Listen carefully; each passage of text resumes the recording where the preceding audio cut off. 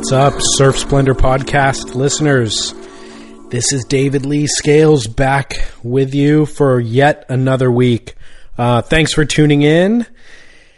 I'm going to keep this brief. I mean, you hear the same thing every week. SurfSplendorPodcast.com is where you go to listen or see all of the video and photos, links to news articles, everything that we discuss in this show, playlists, all the music from every episode of the show. And then there's a comment section as well where you can leave a comment, chime in on this discussion.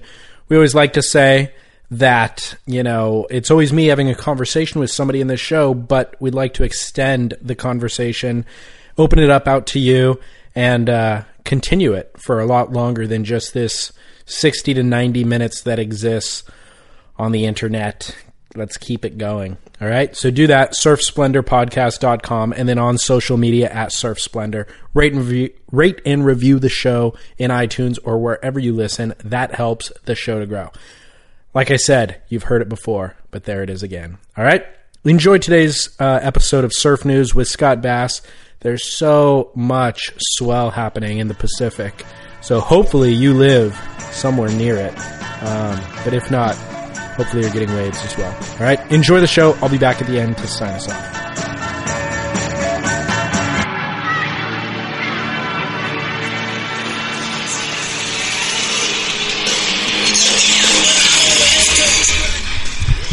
Yeah, guy. Rock and roll. Yeah, guy. Guns N' Roses. Night Train. 1989. Driving from Red Hill on Oahu to the North Shore every morning with this cassette in my car and my broken down VW Rabbit. What's a cassette? A cassette. Wow. Yeah, guy. Welcome, everybody. Down the Line Surf Talk Radio. Scott Bass, David Lee Scales with you here talking surf news. And Guns N' Roses. And Guns N' Roses, which, by the way, there's a solid rumor that they've all reunited as the original band, the original members, and they're coming out on tour. They're going to play Coachella, right? Really? Okay. That's what I heard. Okay, yeah. Coachella. I thought that's what inspired your music choice. No, I just randomly pulled it up, and then I remembered that, I read that they're coming back, Guns N' Roses. I saw Ice Cube also acknowledge that NWA might reunite for Coachella as well. That's not going to happen. Lots of big acts from my childhood showing up at Coachella this year. Is Eazy dead? Well, all but Eazy-E. They're going to hologram him in, I think. Nice. You know? So, dude. Yes, a lot going on. Dare we What's say... What's the date? You call it. January 19th, 2016. Broadcasting from the Surfing Heritage and Culture Center conference room / library. Surfingheritage.org, I believe, is their website. If you listeners want to check that out, the Smithsonian of Surfing, as it's known. Yes. Proud to be here. Yes. So buzzword, most overused word in the news this past month or so. Do you want to start off the show? El Nino? El Nino! El Nino is here, David. The Nino. The North Pacific, is active. The jet stream funneling 180 mile per hour winds at 30,000 feet, which of course produces and steers lower level, low pressure systems, Dave, which create large areas of strong wind fetch, which in turn creates large, deep, long period swells, which arrive at our beaches as big ass waves. I'm all about the wind fetch, dude. There's more science, of course, including the Madden-Julian Oscillation, the Southern Oscillation Index, Kelvin waves, which produce large pools of warm water, westerly wind anomalies. I could go on and on. Suffice to say, it means big, powerful waves for Hawaii and the entire western seaboard of the continental Americas. So often it's speculated that it's going to happen. We've been seeing it happen. It's in full effect. Oh, you should also see the storm that's sending waves to the east coast of Australia and Fiji right now, Tropical Storm Victor. Very, very powerful swell energy and action moving towards the Gold Coast. So is Victor El Nino as well? It is. It's all El Nino Pacific Ocean based. Wow. Overwhelming. Yeah. Well, that's it for our show today, folks. Yeah. So anyway. we got to cut it short because we're going surfing. Yeah, we'll be back in April, I think. Probably. I'm pretty surfed out, I got to admit. Well, dude, seriously, California, I mean, if anybody watches or looks at Surfline or anything like that, there's been multiple features of California. A lot of Scots, local breaks, a lot of my local breaks up in Orange County, kind of all time, all the way through, I mean, everywhere. Yeah, the Huntington Pier, the south side of Huntington Pier. I saw some incredible tubes up Jeez there. Louise. Well, Resvin, our mutual buddy, who's been on this show before, got the waves, not only of the session, but possibly of the winter. I mean, people are saying it's the best barrel they've seen at Huntington in years. One particular left that he got kind of going into the pier on south side. But that day, it was breaking out almost all the way to Ruby's, just massive. Wasn't even worth paddling out. There was only him, Ryan Turner, a couple of guys that made the paddle out. But there are other spots within an hour or 30 minutes that were actually really, really good. You mean north of there? Maybe. Spots Starts that were with not... an S, ends with an H? Well, dude... Yeah. So people used to have some sort of discretion in naming places. There's been a lot of that lately. I know. I've seen a lot of angst online about why do you have to name the spot. I'm sort of in agreement with that. There's no need to name the spot. If you know where it is, you know where it is. And if you don't, then you need to go learn. But we're not going to spoon feed it to you. That's part of the culture, learning about these things, driving around, figuring it out. Well, even the photographers that used to shoot that spot would keep details out of the photos. You don't shoot it wide where you can see what the pier looks like, you know? Right. But yeah, there's none and of then, that. of course, the other argument is, dude, there's nothing that's secret. It's the year 2016. But, I would argue, look, there's a whole generation of new people that are coming up that don't necessarily need to be spoon-fed the info. They can learn it the way we learned it through, oral history, however it gets handed down in parking lots and whatnot. Yeah. And I think that, we're doing people a favor if they learn about it on their own, rather than going, hey, here's the GPS coordinates, go get them. I completely agree. So back to Resi, he surfed Southside that day where I think the swell was like 10 to 14 feet or something like that. Too big to paddle out. There's sweeping current in Huntington Beach because it's just vast, wide openness. But man, he fought the current, plugged into like the best left of the day, and got properly drained on a well overhead wave. Very, very deep. It was one of those waves where he thought, okay, he's not making it. And then all of a sudden, boom.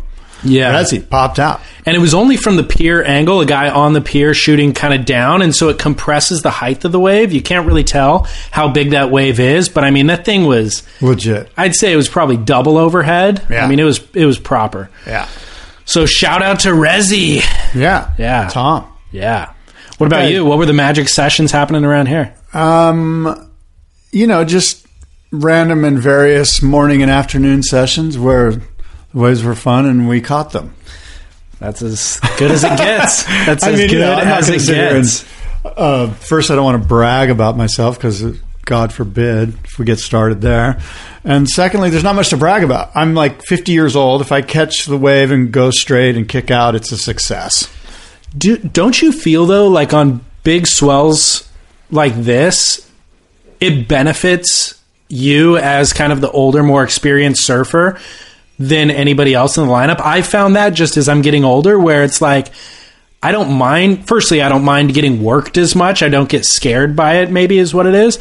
But also, I think that I can kind of deftly navigate through duck dives and currents better than I could before.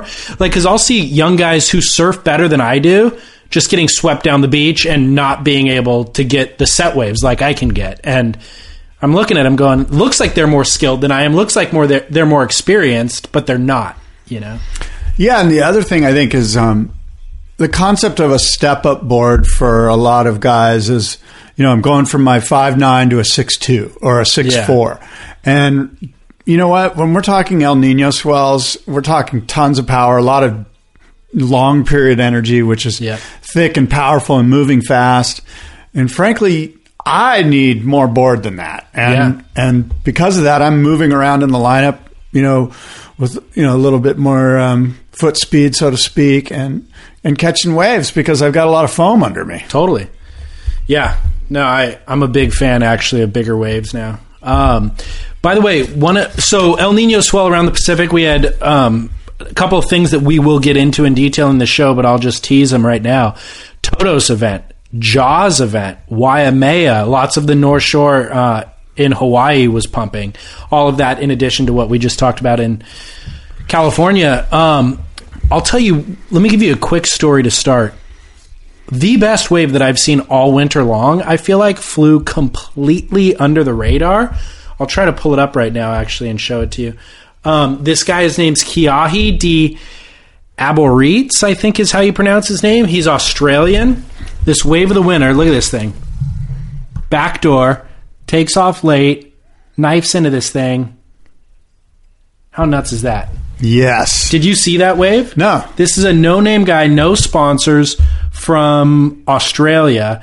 He's out at Backdoor on like a 10-foot day that was a little bit low tide and woolly, so there wasn't a lot of guys out. He said only Kaimana Henry was out there among the normal crew, but he lucked into not only the wave of the day, but I'm claiming wave of the winter right there. It's a contender in Surfline's wave of the winter contest, in fact. But I mean, that thing's as legit as it gets. Yeah, first of all, that's an incredible backdoor ride. Is Wave of the Winter only on the North Shore of Oahu? Good question. I don't know. Because that's not the Wave of the Winter. that's a good if point. It's the entire Pacific Ocean, That's or I don't know, But, yeah, I don't know actually. Well, let's shift focus here to another island, the island of Maui. Where I'm claiming we had a paradigm shift on Friday, January 15th. I'm calling it the Piahi paradigm shift. Couldn't agree more.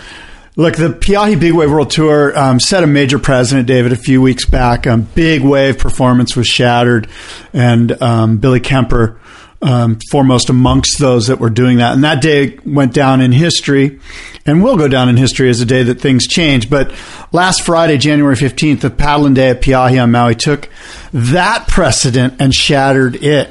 An entirely new paradigm, a new model, David, of big wave performance surfing was set. We had Ian Walsh carving under the lip and stalling and semi-snapping under the barrel at Piahi. We had Shane Doran driving through these caverns and pulling into closeouts. Granted, Greg Long did that. That one you showed was unreal. Yeah. I think you Instagrammed it, maybe? I may have Instagrammed it. Yeah, he rolls in kind of deep, and then it hits the inside shelf as if it's...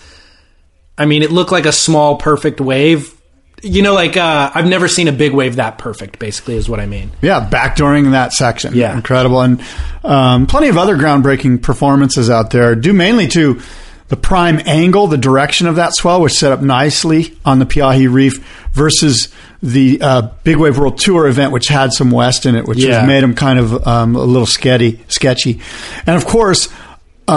not to be lost in any of this is Aaron Gold catching the biggest wave ever paddled into, certainly in Hawaii, maybe the world, bigger than Parsons or Greg Long at Cortez Banks.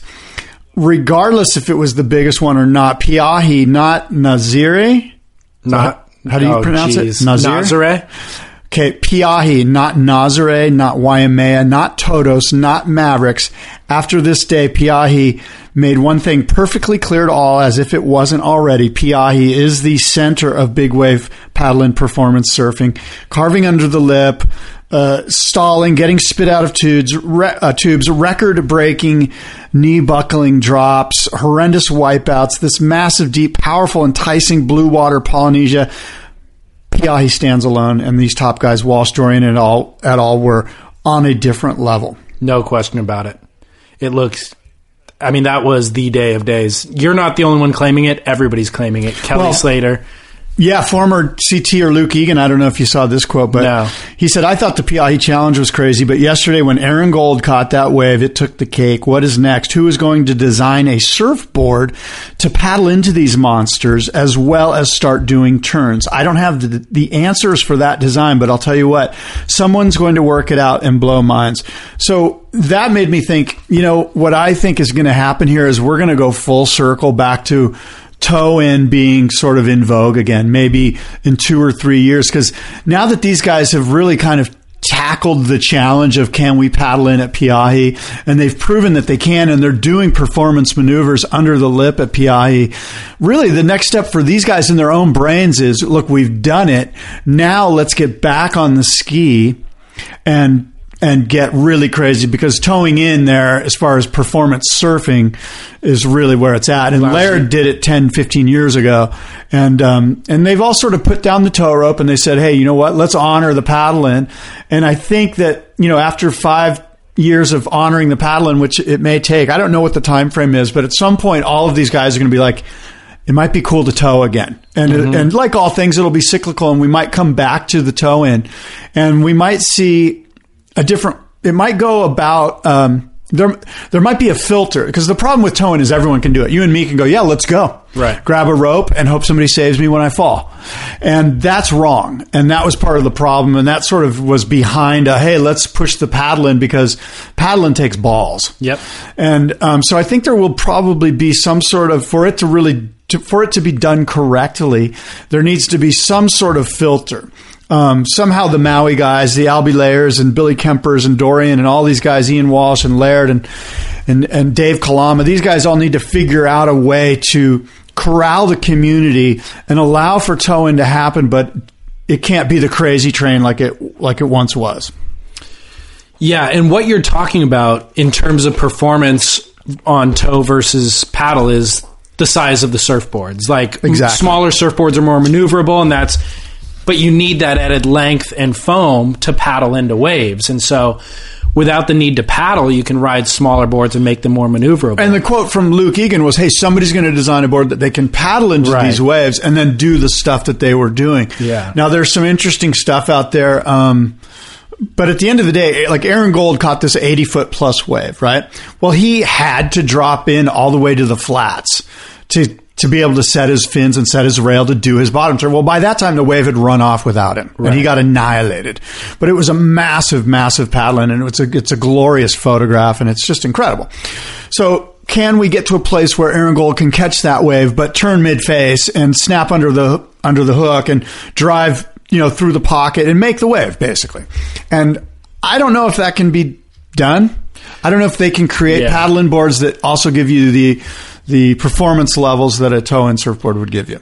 Yeah, and I'll comment on that, but I will say about that wave that Aaron caught, which I agree is the biggest wave I've ever seen paddled into.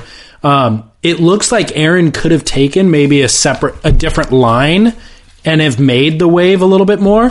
Like, because he dropped straight down and he wasn't quite knifing it. I don't think he could do what you're talking about in like bottom turn mid-face, but like some of Dorian's waves. Yeah, maybe not even. Yeah, he was angling. Yes. Dorian was angling, and angling in, and also Albie does that too. Albie sits on that inside bowl that Dorian got barreled on that we were talking about. He actually sits on that bowl and takes off on the angle and gets shacked and comes out. That's like his thing there.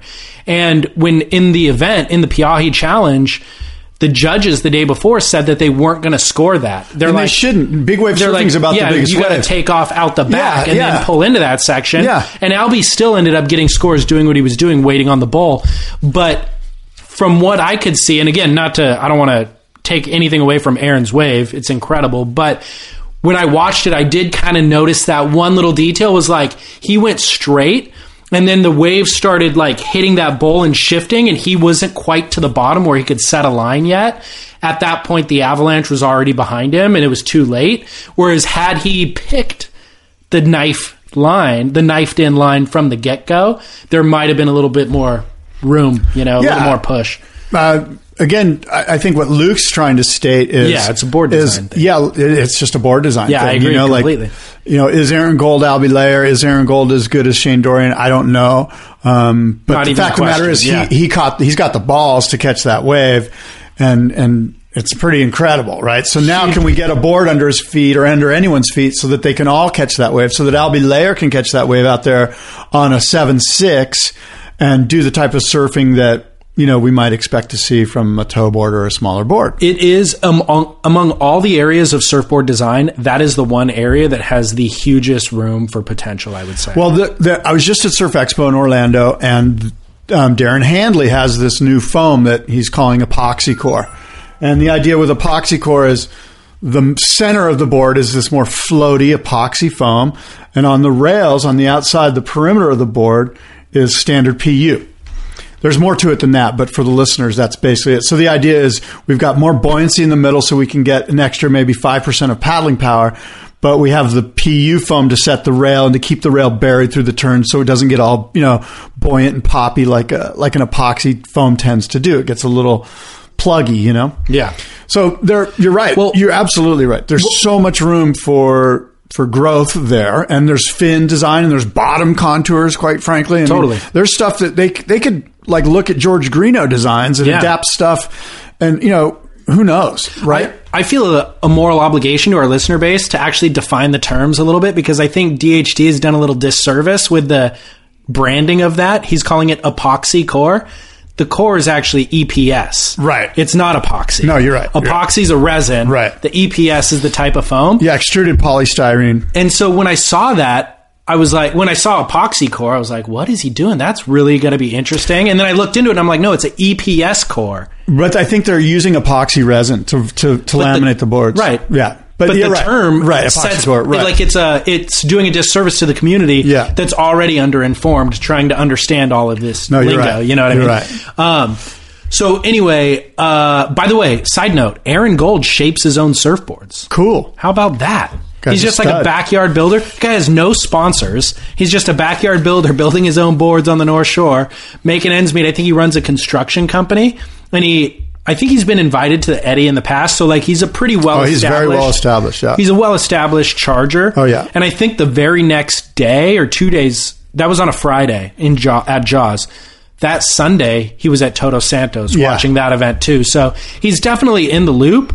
But to you and I mean, I've never heard his name before, really. Had you? Well, I have, but I don't know how much money they give for the largest paddle-in wave, but that's got to be the hands-down favorite.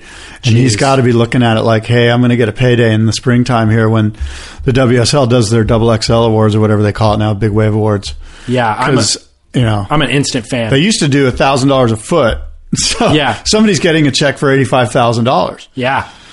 Well, so that relating to the first. And by the way, the 80+ feet number came from not from me, but from Tom Carroll. Tom Carroll, 3-time world champion, legendary charger, big wave surfer in his own right. I got that number from Tom Carroll, 80+ feet. So, by the way, the first story that I mentioned, the guy, the Kiahi, the Australian surfer getting that barrel at backdoor, and now this one, I love that 2 no-name guys with no sponsors are making the biggest waves or the biggest headlines out of this swell, or this run of swells. I think that's radical. Who should be making the headlines? Like, who are the guys that are sponsored that you're like, why is he sponsored? There's a few. But what I'm thrilled with these guys is you and I say Kelly Slater and John Florence so many times throughout the course of the year. Yeah. Like, who cares anymore? You know what? There's a whole host of guys that are absolute chargers at each and every spot. Yeah, and, that don't get and quite frankly don't look for. Yeah. There's a handful of guys at every spot that are super red hot chargers, and I don't know if they're going to surf 80-foot Piahi or not, but every spot has those guys, and you're right, it is neat that they get some recognition. We used to have a segment at Surfer Magazine called People Who Surf, and it was literally like we'd sit in edit meetings and go, you know what, there's so many guys that rip that aren't getting their just due. Let's do a thing called People Who Surf. Here's this guy that has been ripping forever, and he owns his own construction company, and there was a bunch of guys like that, or guys that are like, heart surgeons that charge Todos or whatever. There are a lot of guys like that, and it's neat that they get some credit. It's kind of my favorite story, dude. I love it. The Everyman. I mean, Adriano de Souza. Well, but the great thing about the Everyman is, like with the Aaron Gold thing, he didn't just show up and luck into the best wave. The guy's put his yards out there. Nobody lucks into the best wave of Piahi. You put in years and years and years and years of time. Totally. So he's definitely paid his dues, and like, those in the know who he is, and finally he's getting some credit for all that hard work. Can you imagine what he went through at the bottom of that wave when that thing exploded on him? Like the amount of oxygen just to get into the wave, he's already huffing and puffing and going, and then you catch the thing and you're chundering down this massive. I mean, it was literally a mountain, a ski run. Yeah, and to be at the bottom and then have that thing detonate on you, and gosh, how much oxygen do you have left in your lungs? What's going through your head? A bunch of stuff. Oh my God, I just caught this huge wave. Now I'm about to die. Right. So, funny you should ask that question, surfermag.com did an interview with him, and they said, how's the beating? And he said, it wasn't that bad, really. Okay, wait a minute. It wasn't a walk in the, he goes, it wasn't a walk in the park, but it wasn't that bad. I got washed in about 100 yards, and then the water patrol came to get me. I gave them the okay sign, and I took a few more on the head. I didn't want them to have to come lift me when there was somebody else who was going to really need saving. All those sets rolled in over me. I got washed pretty much all the way to the rocks. So it took a while to paddle back out. But when I did, a lot of people were cheering me in the lineup, saying it was one of the biggest waves ever paddled at Jaws. Oh, yeah. Well, cool. As you and I know, sometimes like the worst looking wipeouts are not bad at all. And then the lamest little ones are the ones that ring your bell. You know? Who did the Q&A for Surfer? Was it Jeff Mull? I just closed it. I'm not sure. I'll access it while you're talking. Just wanted to give whoever did it credit for hunting that down. Yeah. The Big Wave World Tour, Todos Santos Island, off of Mexico. The World Surf League held an event here off of the islands off of Ensenada. It was Jeff Mull, by the way. Yeah, Jeff. He does a good job. He lives over there. Look, this Big Wave World Tour on Todos Santos Island, quite a production feat. It's from what I gathered from watching it and listening and seeing the Instagrams, I believe they helicoptered all of the production equipment onto the island. Okay. Because I kept thinking, they're going to boat onto that island, which is a nightmare. Yeah. Like there's a little gap between two islands where the boats run between. And on a big swell, that gap is not a fun place to be. It's like where all the energy there's a lot of sloshing going around, especially at high tide. So they must have helicoptered in, because I saw Instagrams that Joe Turpel or Ross Williams Instagrammed from a helicopter. So I'm sure the rest of the production equipment came in that way. So logistically challenging. My hat's off to the WSL for pulling that off. The waves were, I would suggest to you, they were like 12 to 18 feet with plus sets. Todos, I don't know if you've surfed there. It's a big, hairy, boily drop, and there's a lot to deal with on the drop. And then it's basically a race to the corner where there's a deep water channel that makes the wave go flat really quick.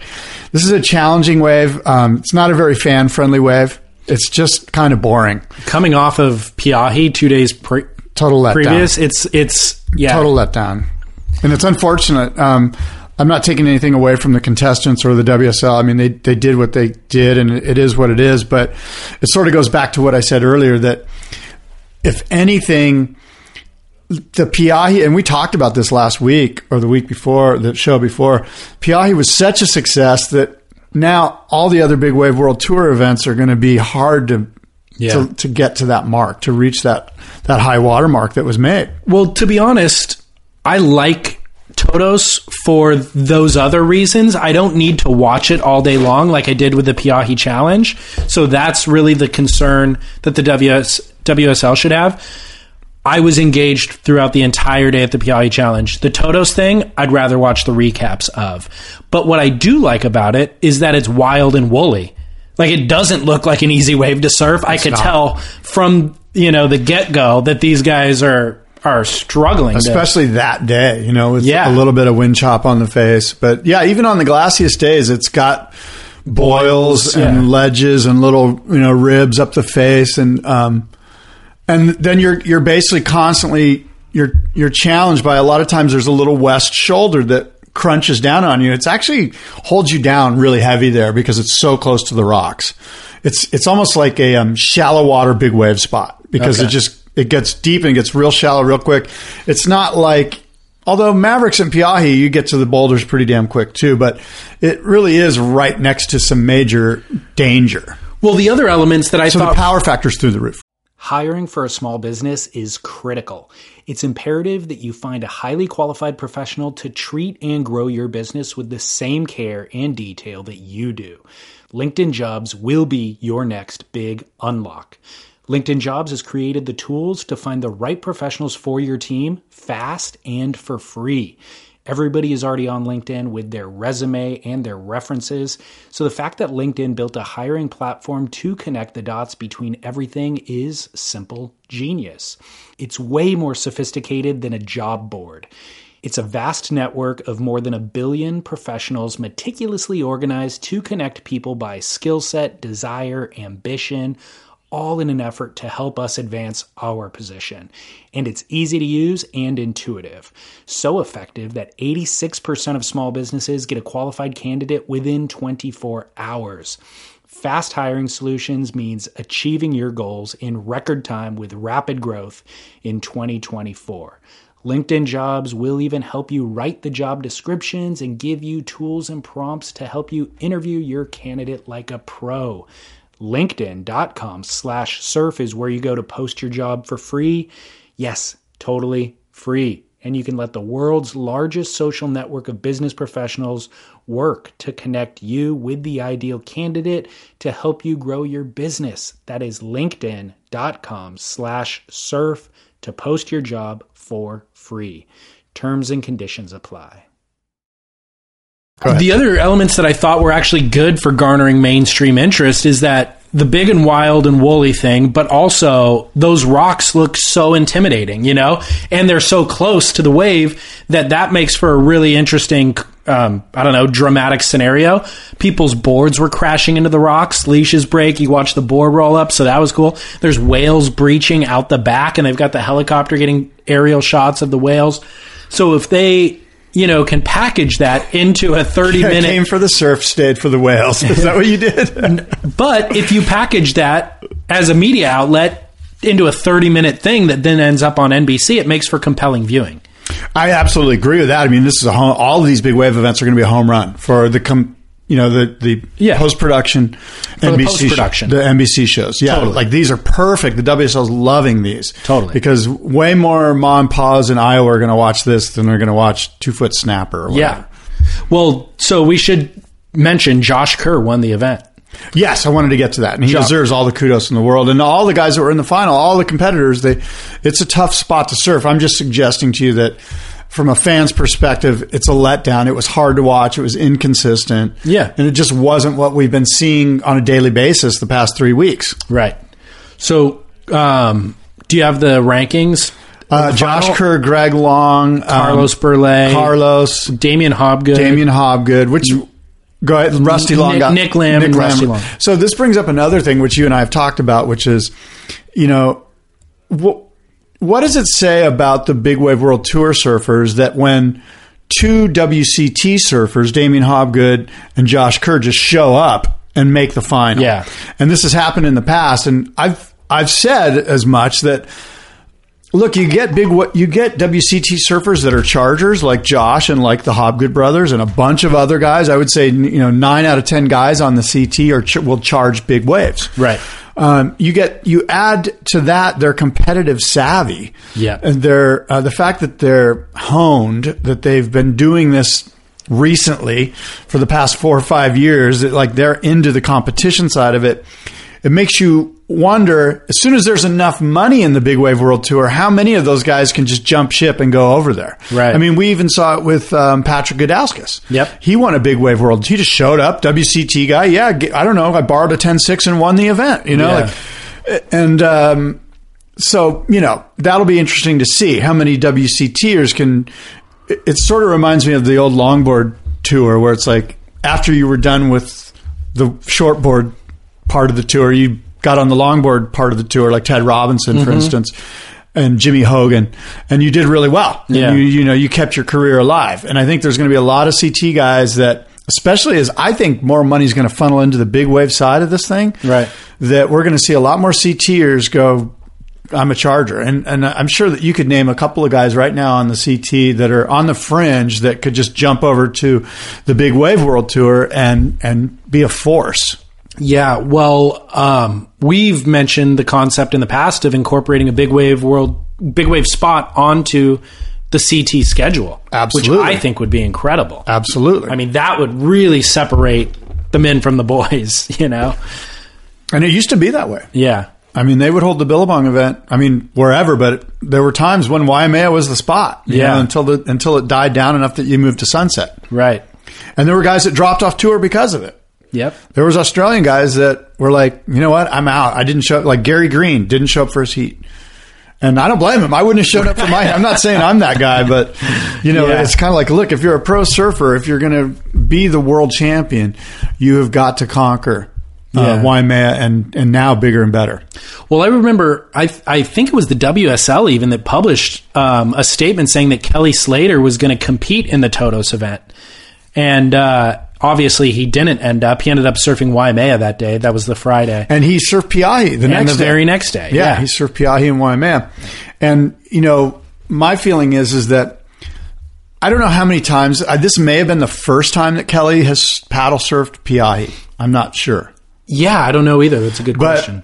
I get the sense that Kelly's like, he's a smart guy. And so he's like, let me get a feel for this. I'm not going to go out on the biggest day and make a fool of myself. Let me get a feel for it, understand the lineup, a little bit of a smaller day, catch some bombs. And now I'm going to get more and more comfortable with, moving into that next realm. I could see easily Kelly being one of these guys that sort of turns his career into the way Dorian has. Totally. Or Ian Walsh, where it's like, now I'm a big wave charger. Dorian's a perfect example of what he could do. Yeah. Very well, because I think he has an interest in it as well. I do too. It's something That's all that it takes. something he hasn't been able to explore for, the majority of his career.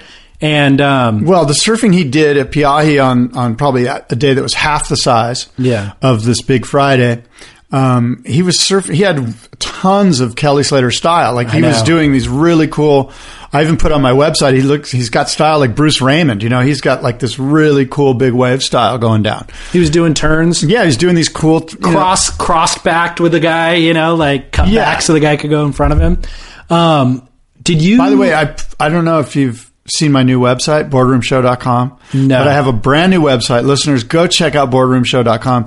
That's where you're going to be able to get the Down the Line podcast, of course, as well as David's website, surfsplendorpodcast.com. But boardroomshow.com is now the one catch-all, at least for me, for videos, for the Down the Line podcast, for information about the upcoming Boardroom Show. Check it out, boardroomshow.com. Surf forecasts are on there now too. There's some surf reports for San Diego County, and I'm working out the coding of getting WaveWatch 3 forecasting maps up on there and stuff. Wow.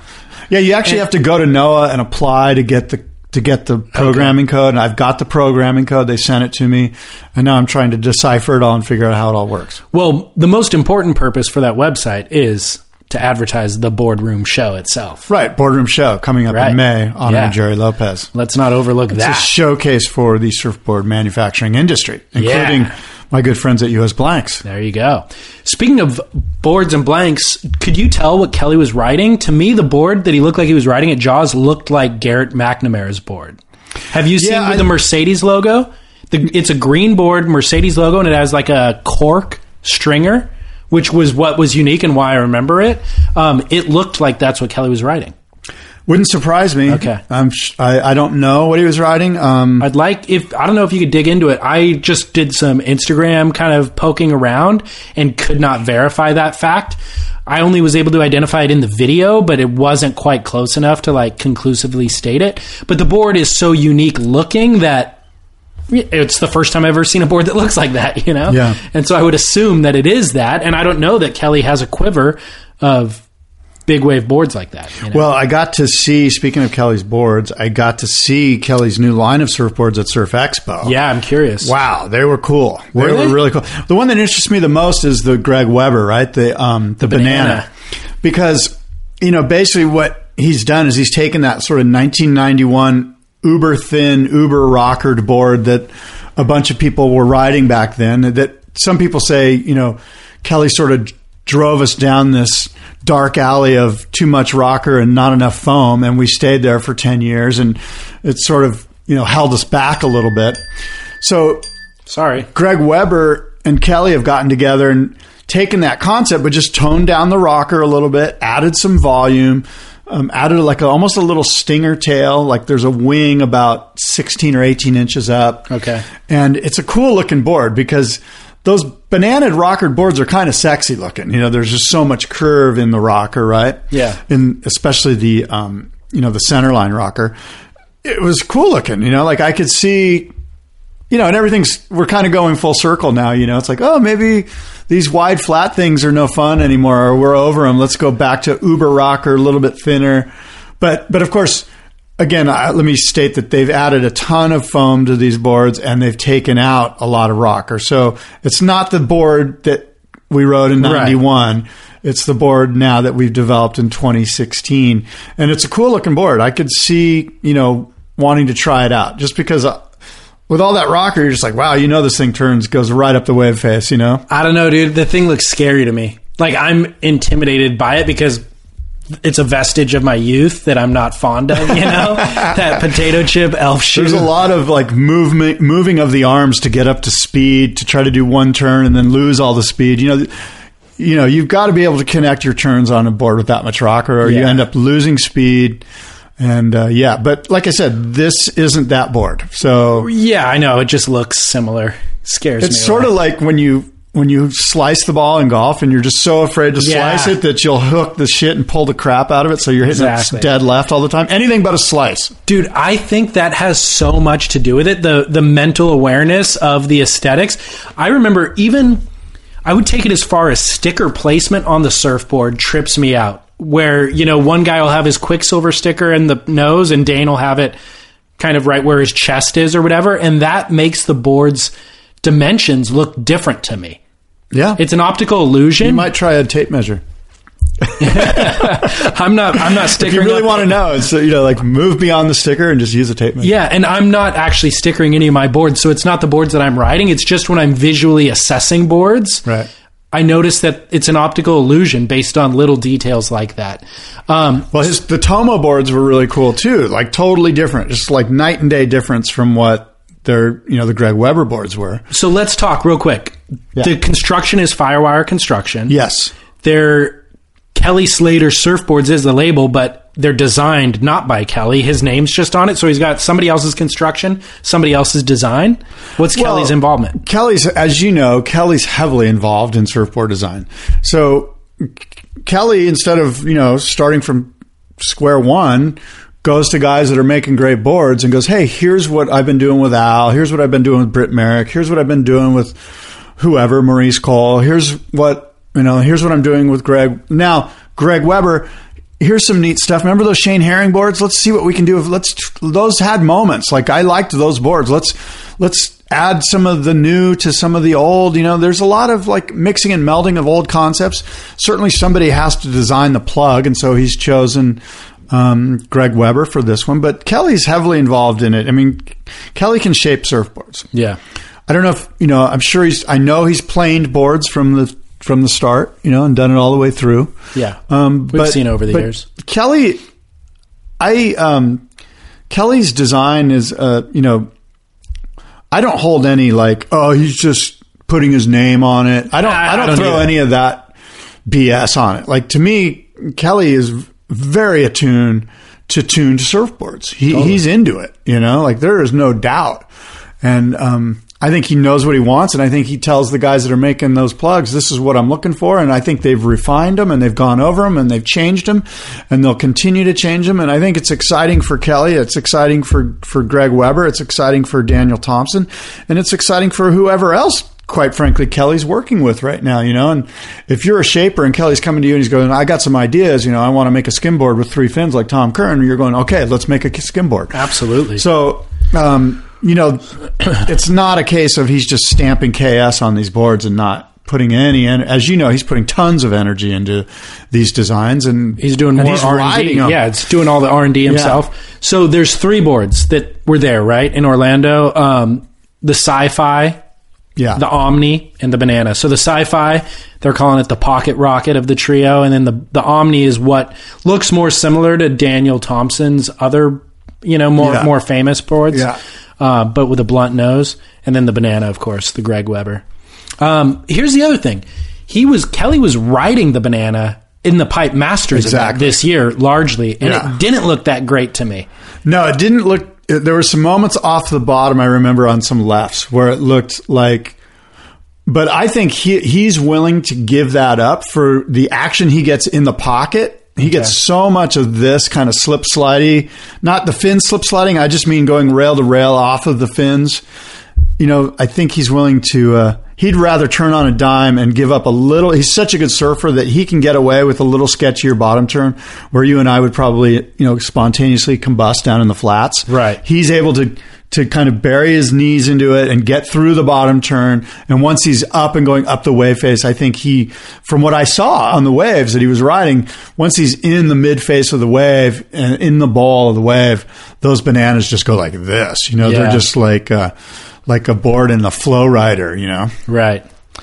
Yeah. Interesting. Was there anything else interesting at that event that's worth discussing? Well, I've got my eyes on, I interviewed Machado maybe last month sometime. And so I've got my eyes on the almond butter that Rob's got coming out in Firewire technology, Firewire construction. That's the model name? Yeah, the almond butter, which is basically a cool wide little tri-fin that's flat. Yeah. So just think of like a performance tri-fin, add some width to both the nose and the tail, still a pointy nose, but flatten out the rocker and add some double barrel concave for speed. And you've got this really fast, also loose shortboard. Okay. Among Rob Machado designs versus Kelly's designs, what are you going to get first? I'm going to get the almond butter from Rob Machado because Rob made that board for sort of kind of waves that I ride, like Southern California, mixed bag. Yeah. And literally the waves that you ride. I mean, he's riding the same waves the same surf spots that you are. Right. So, okay. Do you have more El Nino stuff or are we moving on? Well, a couple things. Okay. When are they going to run the Eddie? How come we're not even hearing any buzz about the Eddie? What's going on with the Eddie Aikau event? Is it over? Is it done? Is it like you would at least think that, Now, look, I get it. Like everyone's geeking out on the Piahi event. They all fly to Maui. So the guys at Quicksilver are like, well, let's just kind of like mum's the word. Let's not even bring it up. But I think that's the problem. I would much rather have them say, hey, it could be an Eddie swell, but we're going to yield to the fact that the whole contingent of guys want to go over to Maui. And, oh, by the way, 2 days later, they're going to Todos.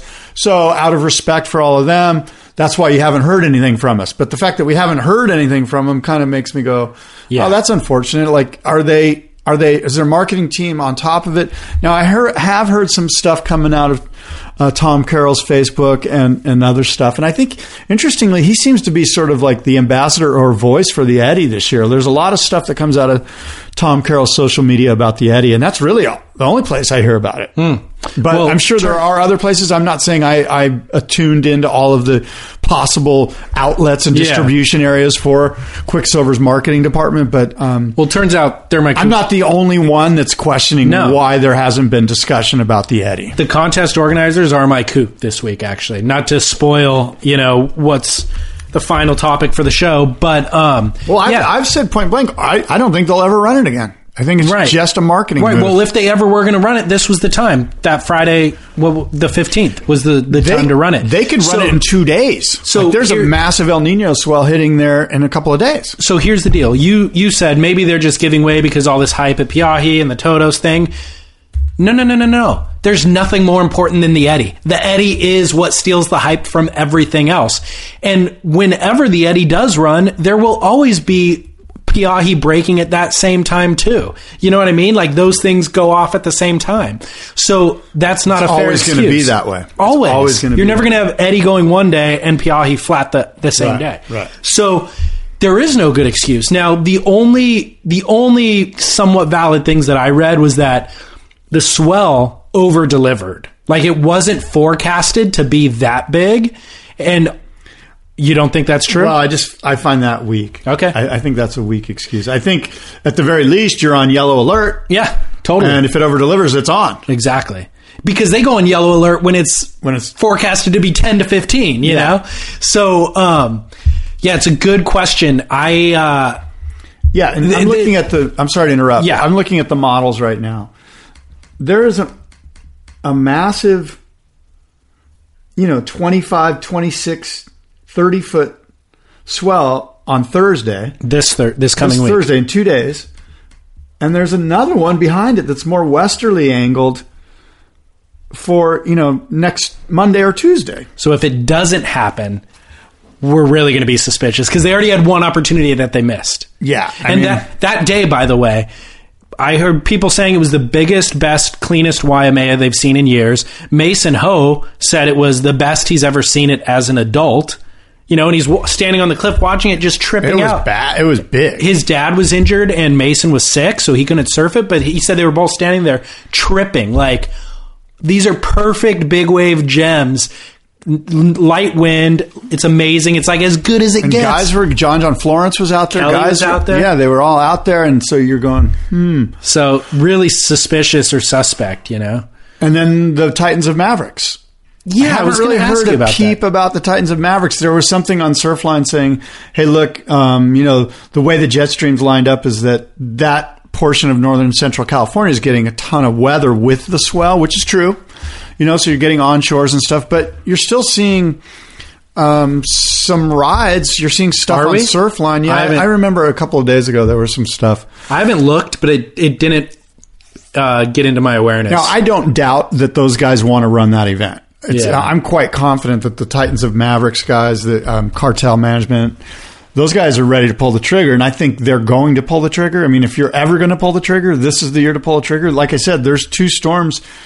You know, it's going to be 30 feet up at Mavericks Friday. Right. According to the models. Let's just say it's 18 to 25. Okay, let's run it. Yeah. Let me ask you this. With the Eddy, okay, they've had the thing going for 31 years. They've only run the event 8 times in those 31 years because they don't ever get a proper enough swell.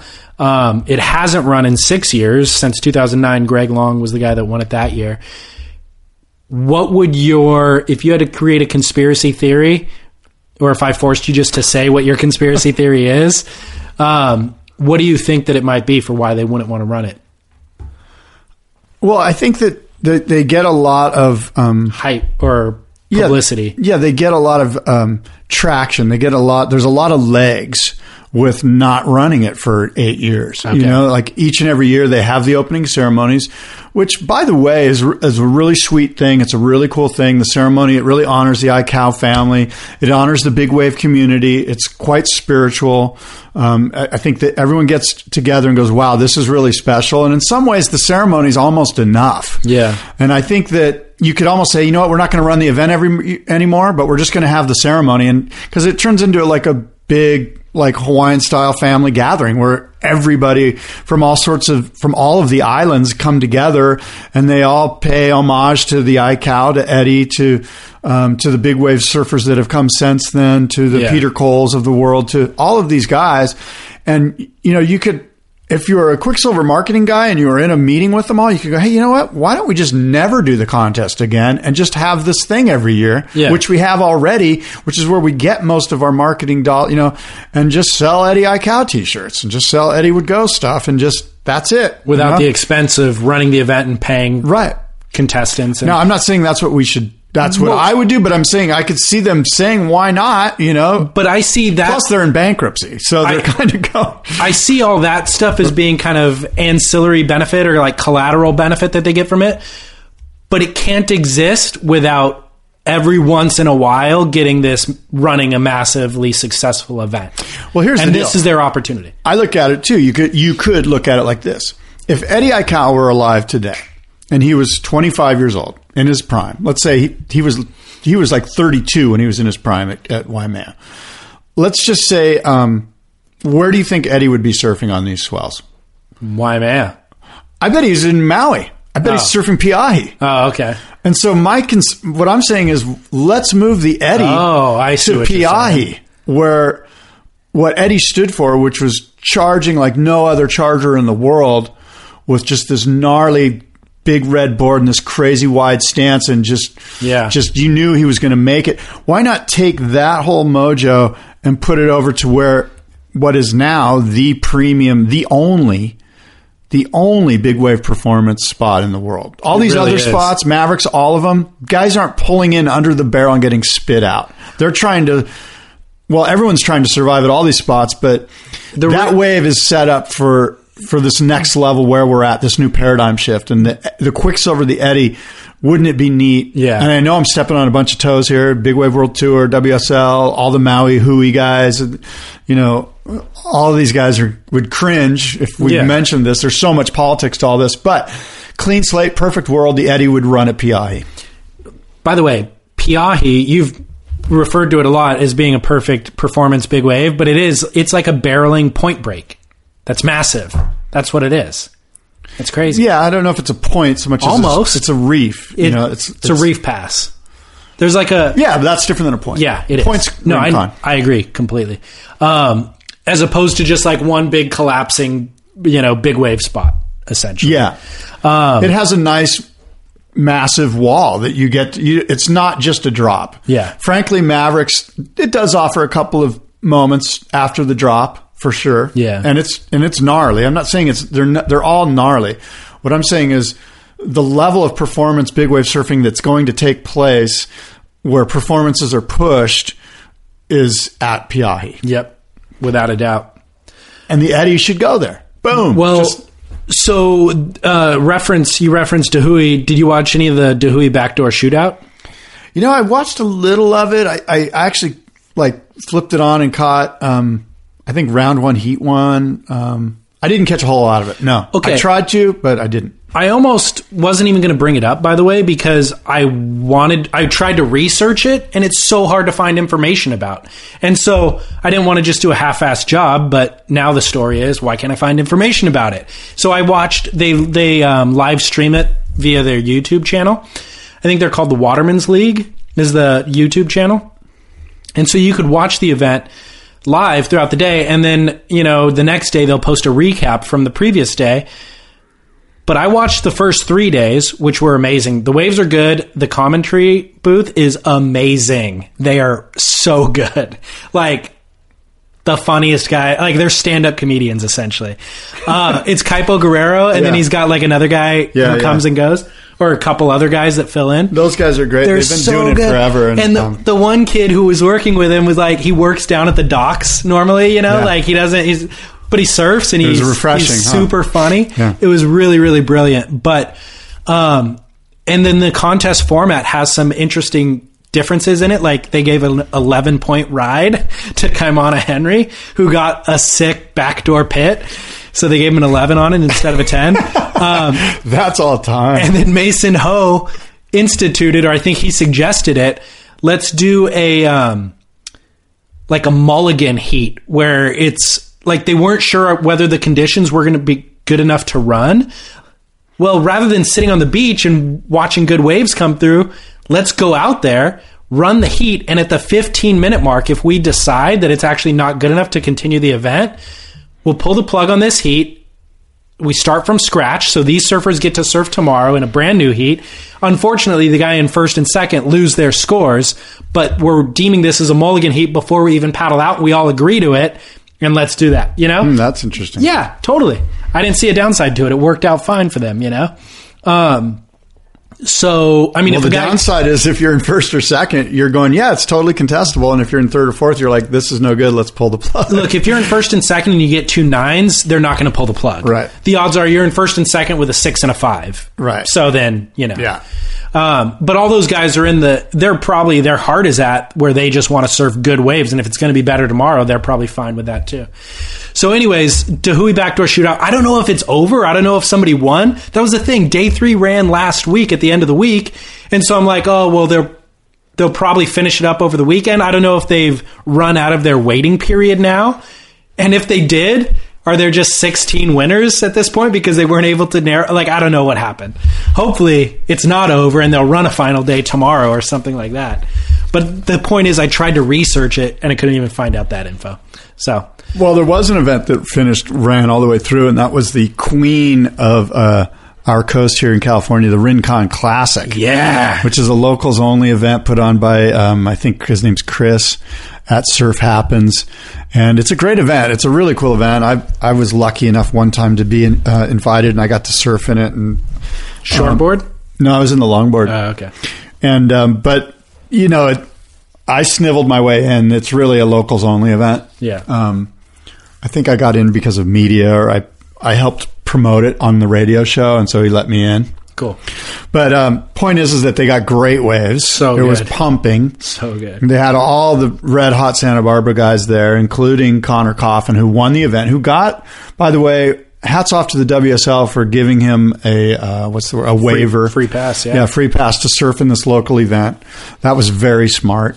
And of course, Tom Curran, I'm sure Bobby Martinez was in it. Dane Reynolds was in it. So, and it's a great event with a bunch of different divisions, and basically the whole town of Santa Barbara goes down there and surfs. And, there's been years when it's been iffy and spotty surf-wise, but this year they absolutely scored. So, good stuff. Connor over Aaron Lambert, who got second. Dane got third. Timmy Curran got fourth, which is pretty rad to see. Yeah. Did you see the footage of Tom surfing on the that skimboards? No, it wasn't even a skimboard this time. It was something totally different. No, I haven't seen it. I saw a picture of him doing a bottom turn on it. Okay, I'll send you the video. Yeah. Schauber shot the video. Yeah, I want to see Schauber. He's riding like this super, it looks like a skimboard on the bottom, like flat bottom. Yeah. Tiny bit of rocker, but like no contour. But then the deck has contour. Like it has these big bump rails on it. I don't know. It looks like what you would, like a knee boarder would ride behind a boat or something. Yeah. Remember knee boards? It kind of looked like that on the deck of it. Yeah. It might have been a had modified like knee some board. George Greeno influence, where it was almost like the edge board, but in reverse, or it had some of that velo rib in the rail. But the rib wasn't a concave, it was a Vex. Yeah, right, Yeah, exactly. Which is like the Velo had that. Okay. It had this. Yeah. Yeah, it's just I weird want to as check heck. it out. And then the fins that he had on the thing look like the fins that he has on his skimboard now that are like giant hatchet, but in a weird... they're like old windsurfer fins, the way windsurf fins were for a while. Long, like narrow at the base, and then they get into this hatchet vibe, yeah. So he had that on that board, and the board in length was 4 feet. It just looked ridiculous. and he surfed it, but it was inhibiting his surfing times 10. You know, like he could barely. But I was watching. He's forcing it, isn't he? But the way he was surfing it, I'm like, good God. I would have spun out. Like on that bottom turn, easily would have spun out, So he's. Well, I'm sure that it was a fun day to watch all those guys go crazy. I know that Ted and the Rincon pit crew, I'm sure those guys were barbecuing up galore and probably barbecuing a few other things too. But good stuff for the crew at Rincon. And awesome. Hopefully there's some video of that out there. There is. I'll post that stuff. Can I run down a list of some business details real quick in the world of surf business? Yeah. GoPro has hit a rough patch, dude. I mean, GoPro, whose praises everybody was singing for such a long time. Their stock? Including yours truly. Their stock, their sales, their labor force, all of it's taken a hit. Their stock, at the highest was $98, almost hit triple digits. It's trading around 10 right now. I'm a buyer. It opened at like 33, so it tripled, and then now it's 33% essentially of what it was. Why is that? I think we discussed this, right? Fourth quarter sales were $100 million lower than expected last year. They were still $435 million, but $100 million lower than they had anticipated. They'll be cutting their workforce by 7%. Over the last 2 years, as things have grown, obviously they keep building and reinvesting, and now they're, hitting the boiling weren't they point. In this place where they were trying to determine whether they were a hard goods company, a camera company, or a production company a la Red Bull, right? Wasn't that what... Well, I think you and I were trying to determine that. Were they actually acknowledging it? I think that there was some struggle on the board, and I think there were some people going, wait a minute, we're a camera company, and there's other people going, dude, they're on to us. People are going to be using their iPhone in about 3 years, doing what they're doing with a GoPro. You're going to be sticking your iPhone on your helmet. Exactly. So we need to turn into something else, and I'm assuming a lot of this, but I think that there was some struggle on the board level about what direction we're going to take, strategic planning, yada, yada, yada. Well, here's some good news for the consumer, the listener, if you want anything to do with GoPro, in addition to buying stock. The GoPro 4 hit the market at $399. They realized that they were overpriced. They've reduced it $100 since then, and then another $100. So it's down to $199 right now for the GoPro $200 for the GoPro 4, which is pretty incredible, I would say. How do you feel if you bought it at $4? You're bummed. Well, that again, that would be a flaw in their original, Right. Original plan. So that's that. Italo Ferrer is on Billabong. There's another news detail, which I'm excited about. Obviously finished in the top 10 on his rookie year, which we rarely see. Sophomore slump coming up. You think so? Got a sponsor. It was tough. Now it's easy. Bassie's calling it. Here we go. Sophomore slump. He's going to find a girlfriend. Things are going to change. It's over. It's looking good for Italo. He'll be a free surfer on the Big Wave World Tour in 5 years. Fat contract, girlfriend, doesn't get better, dude. Who cares about surfing? Short-term great, long-term not so great. This is not a plug at all, or this isn't a paid advertisement at all, but Creatures of Leisure, I just saw release this new Surf Ears product. Do you wear earplugs when you surf, or have you ever? I used to surf with music. Oh, really? Yeah. I used to have... You told me that. That's right. And for probably a year and a half or 2 years, I would just have the Allman Brothers on. You're such a dork. And a helmet. Visor? Visor, helmet, earplugs, music. You had just totally phased you out. Like if you paddle up to me, I'd be like, I can't hear you, dude. Sorry. You had Gath specially make a visor helmet for you? No, they wouldn't. I didn't go that far. I just kind of Jimmy rigged it all together. That's funny, dude. Oh, yeah. Well, did you ever... But that doesn't block water from going into your ears. I mean, the purpose of an earplug is a little bit different. Yeah. But do you have a problem with your ears? I do. I can't hear crap. I know. Mine's getting worse and worse. And every time I get sick, it amplifies the problem. It's actually a big problem. So... Anyways, this new product from Creatures of Leisure, Surf Ears, I came across it. I'm going to invest in them and see what it's all about because it looks pretty legit. Do you have Kook and Duke, any of that stuff? All right, my must-see moment, Mikey Wright's North Shore That's edit. Cool. That's a cool edit. I've seen that. The thing is rock and roll. Here's my criticism of that. Not much because he's going full bore 125%. It's insane. But he lands the first air... And then he puts a couple of other airs in the edit, and he cuts a wave before the land happens. And I argued with my son about this. I'm like, dude, in this day and age, if you don't land it, don't even show it. Because if Felipe Toledo's landing them. Exactly. I agree with that in philosophy. The one that I remember that they cut was a massive front sider that was like, it was so big, maybe you let it in, But if there was more than that, all right, fair enough. Well, the backside one that he did was nuts. That was sick, yeah. And the rail grab front side cutties he's doing are unreal. The carves and the speed that he's generating and the pure sort of animal aggro that he's... That's what you love. Yeah, there's a lot of animal going on. The guy is lanky, tall, super strong. He looks like Owen Wright, basically. Yeah. He's his brother, by the way, Mikey Wright. Oh, interesting. I didn't know that. Yeah, him. They're threesome. Tyler, the sister, Owen's the oldest, and then Mikey's the youngest. And I'm just a huge fan of his surfing, dude. It's so rock and roll. He's got the hilarious mullet haircut, big power turns, looks like Matt Hoy. That's very much what he's reminiscent of, and a lot of people say that because he's got the Billabong, the Quicksilver sticker. Anyways, in 2 weeks in Hawaii, put out a 3-minute edit that outdoes Craig Anderson's 11-minute video that he put out. I don't know if you watched that. It's all good. People liked it. I'm saying it was fine. Craig Ando's thing was fine. I could discuss it at length. Mikey Wright's edit at 3 minutes is even better. Yeah, it's really fun. Really I'll post that must-see moment, surfsplendorpodcast.com. My Kook of the week is, of course, the Eddie contest organizers, as we previously discussed. My Duke, Corey Lopez, recently inducted into the East Coast Hall of Fame. Finished third on the WCT in 2001, the year that CJ won. Won the U.S. Open, multiple magazine covers, countless video parts. He was one of the first on that expedition that discovered the now iconic Skeleton Bay, that reeling left barreling Point Break in Africa.